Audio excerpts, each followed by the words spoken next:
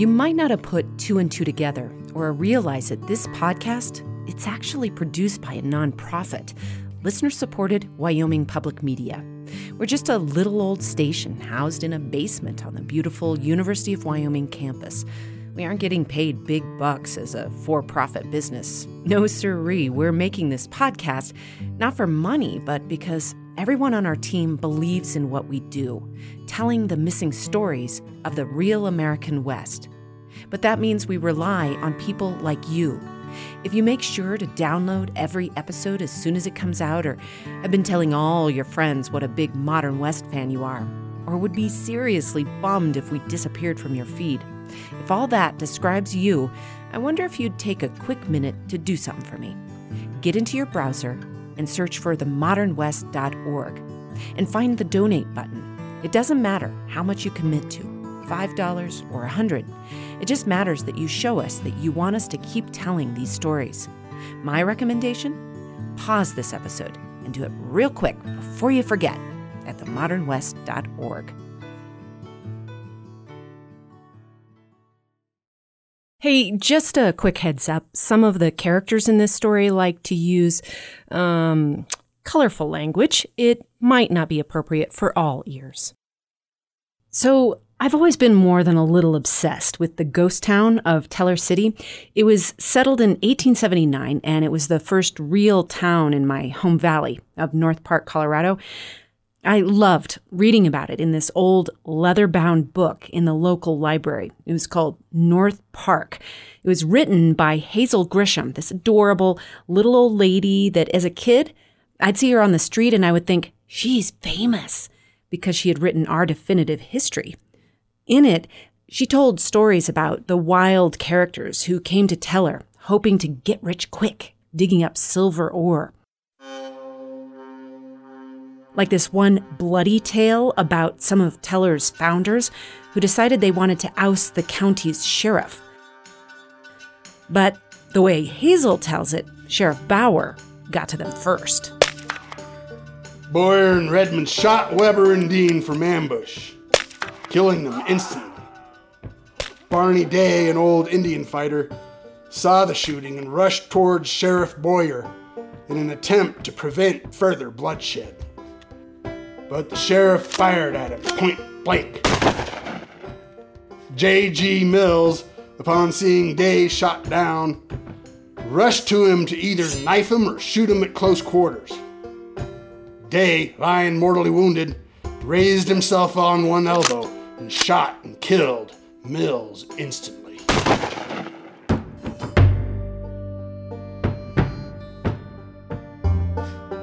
The Grand Lake Massacre.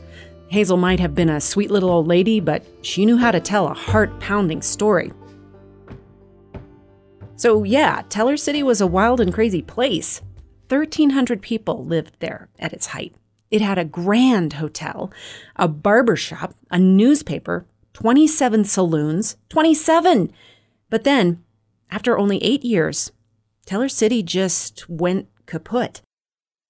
And so what I'm wondering is, if I can understand why Teller died, could I understand why its nearest descendant, Walden, the town where I grew up, is dying too? So today, in episode 2 of our ghost towning series, we'll go looking for ghosts and see what they have to say. From Wyoming Public Media and PRX, this is The Modern West, exploring the evolving identity of the American West. I'm Melody Edwards.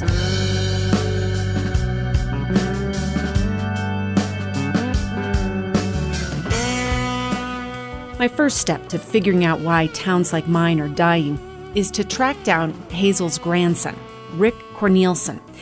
He agrees to meet me and my dad, Jay, at the North Park Pioneer Museum. Rick is a big guy with a salt and pepper mustache, and today he's wearing a red Trump 2020 cap. Rick helps run the museum, which, I gotta plug, it's one of the best museums anywhere, chock full of Wild West stuff. But today he's taking us on a tour of Teller City. All right, well, shall we head off to go see the Teller City? Sure. Okay. Oh, yeah. All right. We get in our cars and start across the valley. To get to the ghost town, you have to drive to the far south end of North Park and then head up into the mountains on dirt roads that get narrower and narrower and narrower.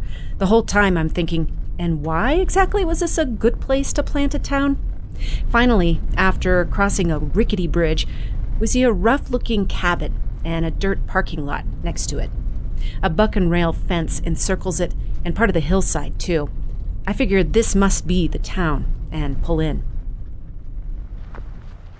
It's hard to tell what we're looking at, so I pull out Rick's grandma's book. We flip to page 44, where she's drawn a map of the town. My dad tries to get oriented. Well, wait a minute now. This is east. That's going to be... Going through there. That's the road to Rand. Okay, so... There's not much left of the town to orient ourselves by. Just the falling down foundations of cabins here and there. On the north side here. That's where we are? Yeah, we're over on the north side. So Minkalski and the hotel. Okay. So the hotel is going to be... Should just be right here somewhere. Yeah, they've got a little plaque. Oh, they do? Okay. Yeah. We start walking up C Street. Rick says most of the town was carted off long ago. People came up and started tearing them down, taking logs to build their houses elsewhere. They were already cut and planed, and a lot of people came up here and took the good logs and made fireplace mantles out of them. As we walk, we try to imagine 1,300 people living here. That's like twice as many people as live in Walden now. The town is nestled in a hollow, surrounded by mountains. Back then, the Ute and Arapaho tribes still spent summers hunting in this valley. The imposing Never Summer Range looms above the town. Hazel's book says, in the winter, the mailman delivered the mail on snowshoes over a pass high above timberline. It's because people were determined to have all the makings of a real town. Kind of like Pinocchio, wanting to be a real boy. Yeah, they had a newspaper. They had a barbershop. They had the whole 9 yards. They had a school. They had 2 school teachers. I mean, this town wasn't here that long. No, about what, 8 years? But they had a lot of silver, a lot of different silver. Just trying to get it out of here was their problem. That's why it busted? And you can imagine bringing a stage in here every day from Laramie, Fort Collins. Yeah, and getting Grand over Lake. big mountains in no matter which direction you go. Yeah, I mean, it's hard to get here with the car. Even to this day. We come to a placard that the Forest Service posted next to a sprawling ruin of logs. There's an old photograph of a 2-story building before people carted it off piece by piece. Oh, here's the hotel. Okay. Welcome to the very heart of town, C Street. The foundation before you is all that remains of what was the grandest structure in Teller City. The Yates House Hotel, boasting 2 stories and as many as 40 rooms. Geez. It was both large and elegant. Persian rugs and fine European paintings decorated the lobby. If you listen closely, you might still hear faint echoes from the grand piano that graced the parlor. I don't think so. Teller City's boom was dizzying. Buildings and rooms sprang up overnight. There's even a story of a Yates House room built right around a newly arrived guest. Oh, wow.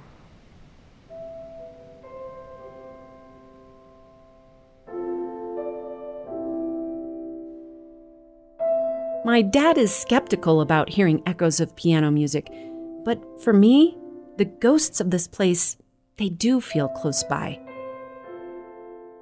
Why are people so fascinated by ghost towns anyway?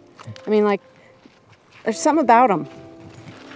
I guess it's just the thought that people actually lived here, made a home. It feels like there is actual ghosts. You could feel, you sort of feel them here. You can. You have to have that belief.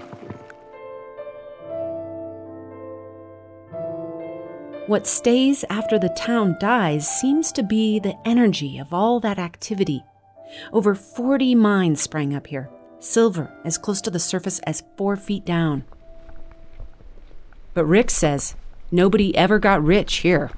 He says Teller's bust hit out of nowhere when the Cripple Creek gold rush started near Denver. The cabins that were still here still had their kitchens and stuff, still had the plates on the tables and food on the plates. They just up and left. They just walked away. Yep. Abandoned it. Yeah. And a lot of them just dropped over into the valley and started ranching. So a lot of the miners, those families that were miners, they became some of our homesteading ranchers. Yep. Yeah. Rick says miners turned into cowboys for a very simple reason. You could see your prophet walking around out there in the field. Right, you know? right. And like you say, nobody became rich up here. No. Or like logging, same thing. You know, you can have a little clearer vision. The mining thing, it's like crazy. You know, I'm going to get rich. Maybe. Yeah. No. Probably not. After Teller City busted, people wanted a nice, reliable, evergreen economy. Raising cattle seemed like a safer bet than mining silver. And Teller isn't the only ghost town in the valley that was abandoned for agriculture. On the other end of the valley, the town of Pearl boomed for copper. 800 people at its height. That chimney that's still standing out there, that was their where they were going to process their copper.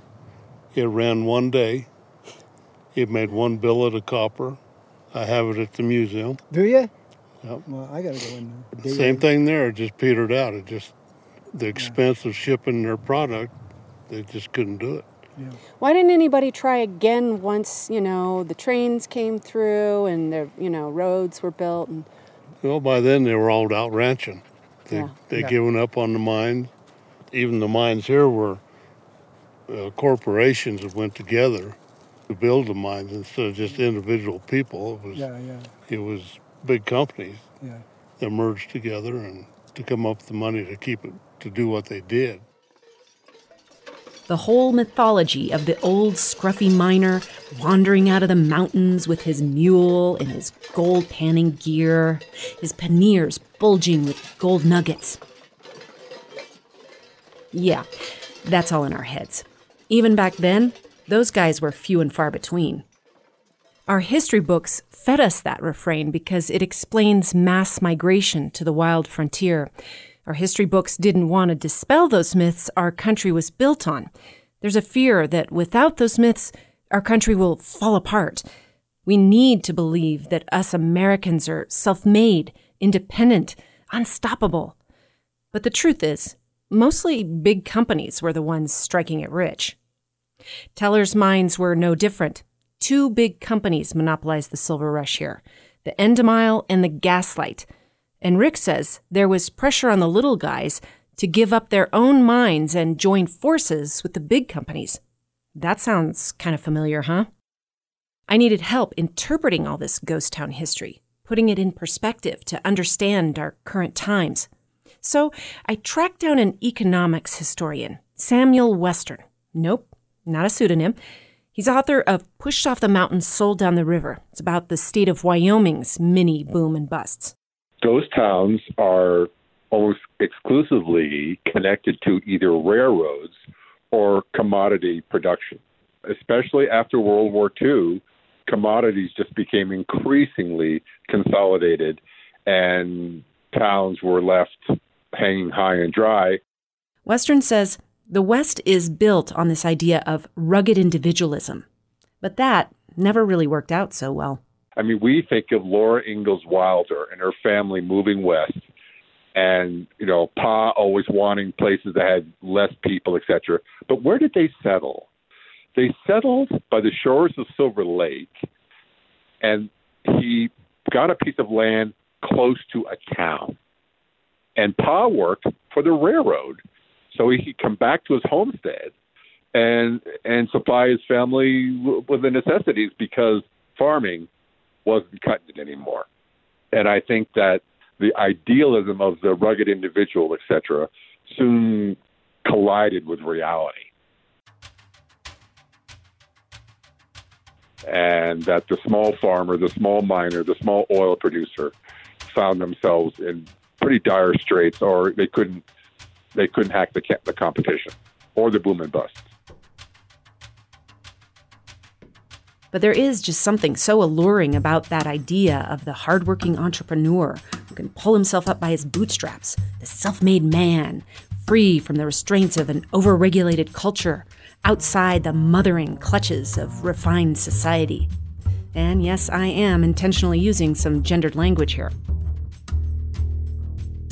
The myth of the rugged individual is almost always a man, and the West was built around the mystique of such men. Like cowboying, hear that word boy in it? It satisfied that myth. So did lumberjacking. And in the 1940s, when the first energy boom arrived in North Park, so did oil field work.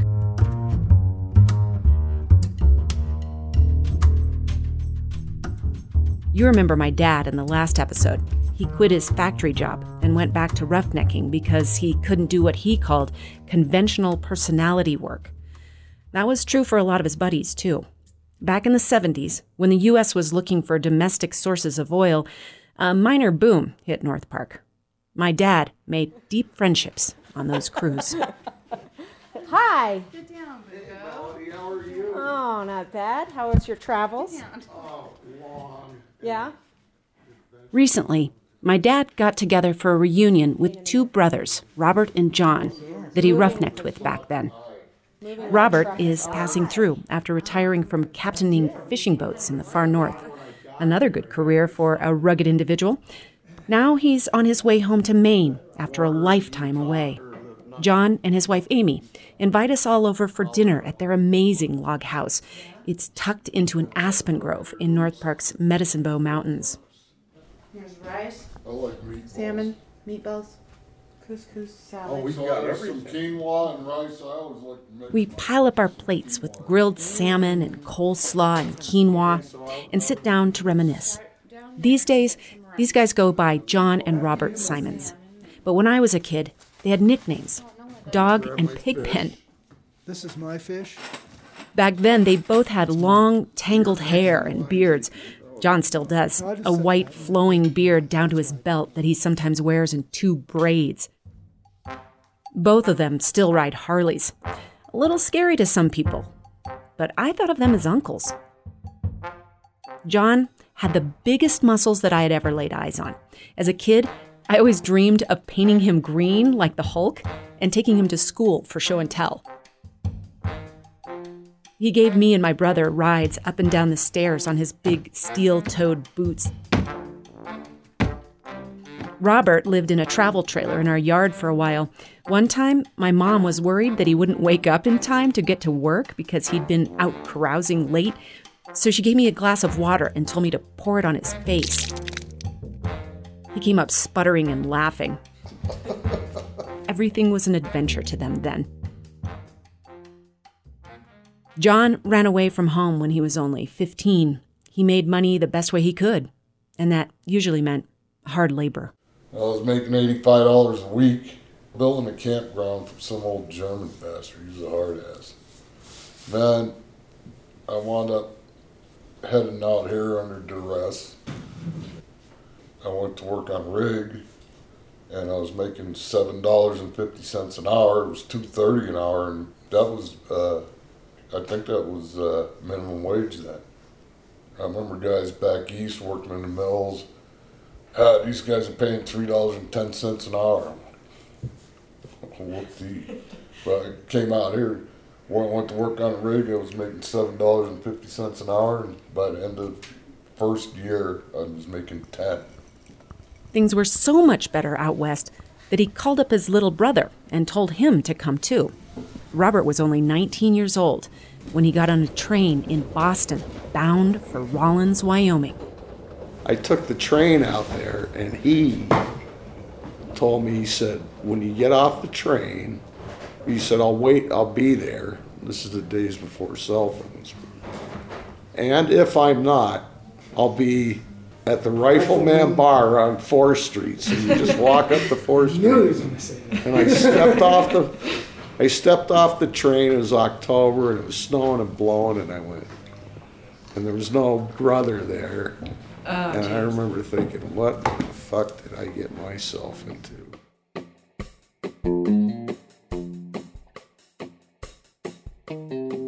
walked up to the rifleman.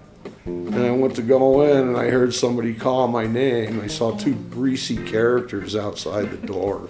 And I heard one of them call my name. I turned around, and that was one of the greasy characters. I didn't recognize him.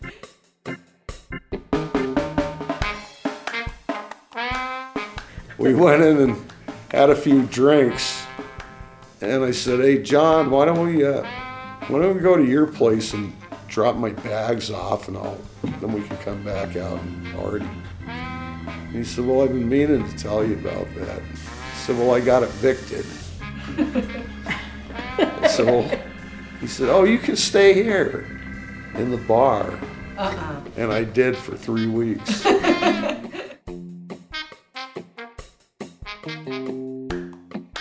Robert says it worked out okay because he soon got a job working morning towers. That's the oil field term for the night shift. But right off the bat, he realized roughnecking was exactly that, rough work. His boss, Floyd, called him the worm. And on day 3 on the job, we were tripping pipe, and I didn't know what was going on. And it's midnight, and, lights and steel moving around. I don't know what I'm doing. And we were setting the Kelly back, and I had my finger on the edge of the rat hole. And Floyd lowered the Kelly down, and the bushing smashed on top between me and the rat hole. And cut the tip of my finger off, and it hurt like hell, and it was bleeding like hell. And he said, "Come here, you fucking worm." And we went in the doghouse, and there was a medicine cabinet, right, like this. Yeah. And there was like 2 Band-Aids and a Q-tip. I mean, there's nothing in there, right? Right. And so he gets some gauze and he wraps it, and he gets his tongue depressor, and he breaks that in half and puts that on there, and then gets a roll of electrical tape and starts wrapping it as tight as he possibly could. And I went totally white. Oh my God. I almost passed out. And bitched about the cost of electrical tape the whole time. Probably, yeah, exactly. Robert was tough, but that kind of stuff got to him. He only lasted a few years in the oil fields before he moved on to fishing boats. But my dad and John stuck it out as long as the boom lasted. But that wasn't long. We'll hear more when we return. If you are liking what you're hearing, and actually, hey, even if you don't, we would love to hear about it. Take a moment right now to leave a rating or review on your podcast app. It'll help new listeners discover the modern West so that we can keep bringing you stories about the evolving identity of the American West. Hey, thanks, y'all. Well, the oil field went to hell in the 80s, so. Everybody did that. I tried cutting timber for a year, and that didn't work out. I had a little oil field work after that. Then went to school for motorcycle mechanics and wound up on the West Coast for a while. And then my hand got injected with oil. Right. So I was out of work for 2 years. And then I called Jay, and he said Exeter was hiring, so I came back. That was 91. In the 90s, a boom hit the Front Range of Colorado and more in Wyoming and Utah. After that, both my dad and John had plenty of work for years. Then, shale oil technology came along and changed the oil field in a huge way. Now, oil that was trapped in the rock could be fractured with intense earth shaking, what they called fracking, and then flushed out with chemicals. There was lots of that shale-trapped oil under North Park, turns out. And so, using this new technology, a boom hit here. John started his own service businesses and hired his brother and my dad. The gang was back together again. Things went really well for a while. Robert came to work, and then Jay came to work. Jay came to work, and And I left work, and I found my an son's arrowhead. working for me. But yeah, I mean, for me, it was really good. So then what happened? Then these assholes from Oklahoma came out and bought the The oil fields or what? oil field. Yeah. Going into bankruptcy, telling everybody what a great company they are. Oh, and investors $3.5 billion, and their friggin' CEO gets a $18 million bonus for his expert guidance and leadership through the bankruptcy process. The new company insisted if John wanted to work, he had to be an employee and give up his business. So he did. Just like in Teller City days, the pressure was always on the little guy to consolidate into the big companies. Now both of his adult sons work for the company too. Then, a few months ago, the bust hit North Park. Big time. John recognizes it as a harbinger of things to come. Eventually, they'll figure out how the solar power works, and they're going to figure out how things work, and it may probably be a good thing. They'll never completely get rid of oil fuels. Right now, other than maybe nuclear power, the cleanest power we got is natural gas. It would be nice to see if everybody would get together and come to some compromise, put their energies into something productive instead of fighting each other all the time. I'm Barbara Vasquez. I'm the environmental representative to the North Platte Basin Roundtable and have been since 2006. Barbara is someone who entirely agrees with John's idea of finding a compromise to the constant boom and bust of the energy industry. She's someone who moved to North Park a couple decades ago because of its wildness. In other words, not one of the rugged individuals trying to strike it rich. That's why I thought I'd talk to her, to see if she could help me see my town from outside that paradigm of boom and bust. Someone who recognized the value of this beautiful place, not as a resource, but just for itself. All throughout my career, I had to live in cities, but I'm not a city person. And as I approached retirement, I started looking for a place that had more four-footed than two-footed critters. But soon after she arrived, the fracking boom hit. Barbara says the oil rigs of the 70s had pretty small footprints that weren't especially damaging to those four-legged critters and their habitats. But these oil shale wells have a totally different characteristic on the landscape. They are enormous multi-story pump jacks, huge tank farms. You can't miss them. She says North Park is known for its amazing night skies, but the flaring from these rigs has diminished that, like giant candles flickering and flaming many stories high in the sky. And trucks carting away fracking fluids have spilled a few times in North Park's pristine waterways. It was for those waters that my dad moved us to North Park. It's some of the best fly fishing anywhere. One of my concerns was really for the community in that they had enjoyed and have enjoyed an evergreen economy based on outdoor recreation, fly fishing, hunting, as I mentioned, both quiet and motorized forms of outdoor recreation. And these enormous swaths of industrialized landscape are not something people are looking for when they come for outdoor recreation. So my concern was that we were going to make a permanent change in the opportunity this community had to enjoy that sustainable form of economic development in exchange for a boom and bust. And she says the COVID-19 pandemic is showing people around the world that they can work from anywhere, even a town like Walden. One of the things that would help that is broadband. And we have broadband into the school, but it's not widely available. This would make a big difference for teleworking, for Jackson County to develop in that direction in addition to maintaining an evergreen outdoor recreation economy. And she says the electric company has a plan to do just that. Walden's mayor, Jim Dustin, says it's true that diversifying the town's economy is the way to go. The bane of many small towns is to be dependent on one industry or one large employer. And when that employer goes away, so do the jobs and so do the prospects. But he says Walden has been careful to plan for the bust. Expect it. Over the last few months, Jim has sat in the hot seat watching a wild shale oil boom come crashing down just in time for a global pandemic. They were bringing in 500 contract workers a day, and they were spending a lot of money in Walden. And our sales taxes doubled.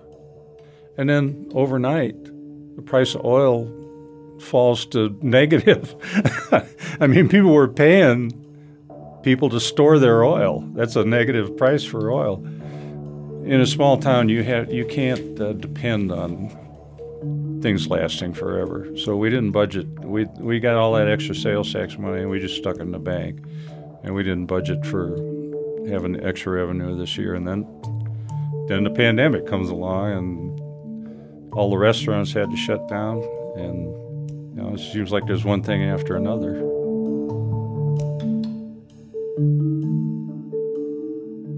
But when I asked Jim what could help lift Walden out of these constant cycles, the cycles going back all the way to Teller City, he's not sure that that's the goal.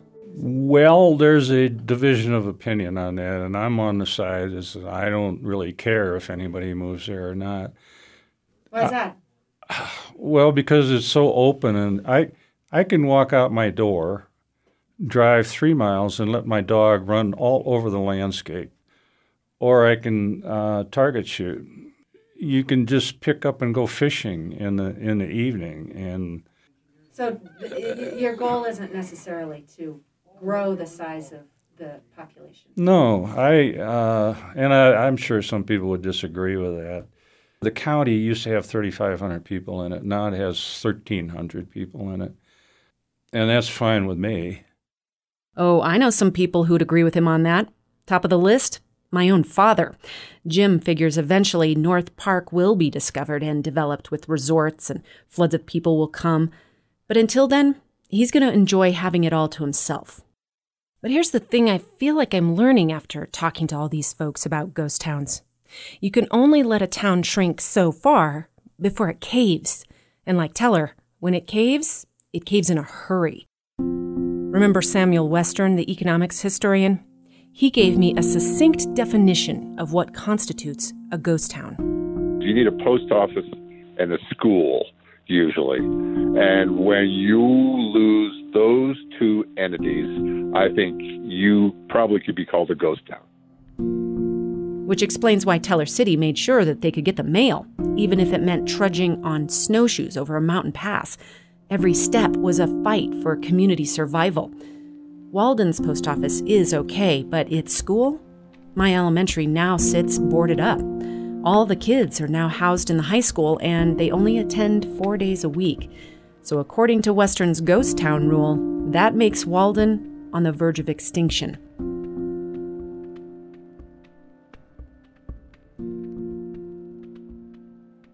That's scary news, but Western gave me some hope for my hometown too. He has some advice for mayors like Jim Destin. He says if small towns want to save themselves, look at their community through the eyes of women. Of a single mom or of a woman who has a college degree and her husband or her partner gets transferred to an area.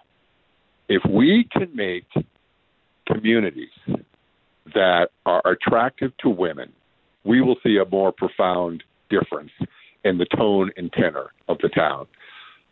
Carbon-based fuels is pretty much a male-dominated field. Just like silver mining was male-dominated. Those rugged individuals, mostly they were men. In her book, Hazel talks about how there were so few women in Teller that at the dance halls, the men practiced something called heifer branding. Some of the guys would wear a handkerchief tied on their arms and dance the ladies' part.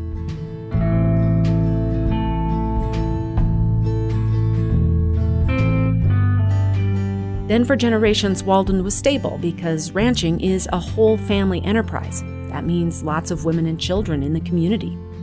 And when my dad moved to Walden, he dragged along his whole family, including the horse. But in North Park's recent fracking boom, few men actually moved their families to town. On their 2 weeks off, they returned home to Texas or wherever they were from.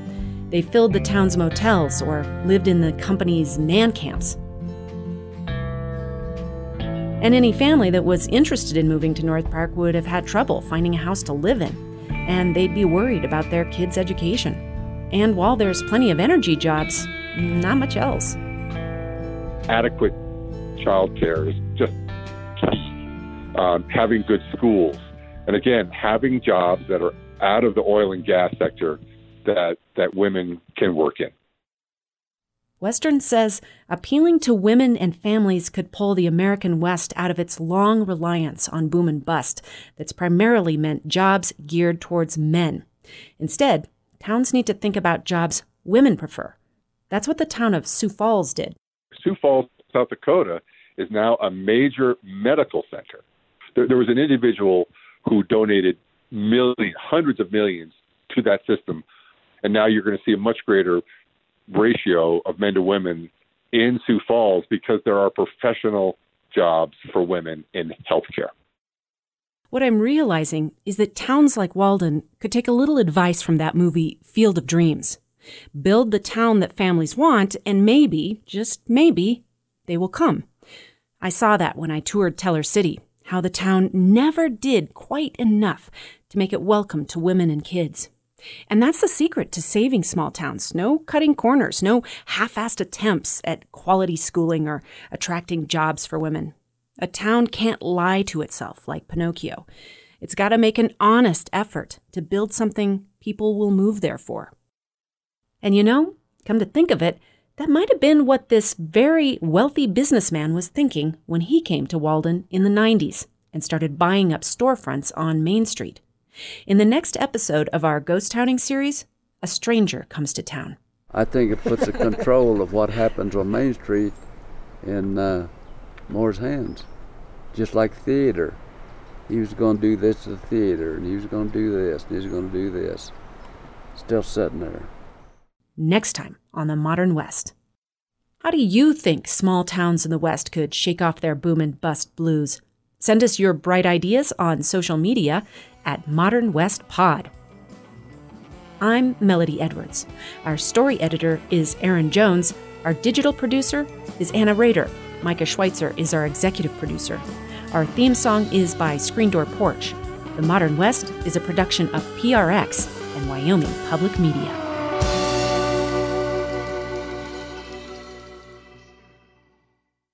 One of our goals is to get a dialogue flowing about the stories that we're telling. We're hoping that you'll join the conversation. So connect with us on social media and let us know what your thoughts are, whether you agree with what you're hearing or not. We're at Modern West Pod on Instagram, Facebook, and Twitter. That's Modern West Pod. From PRX.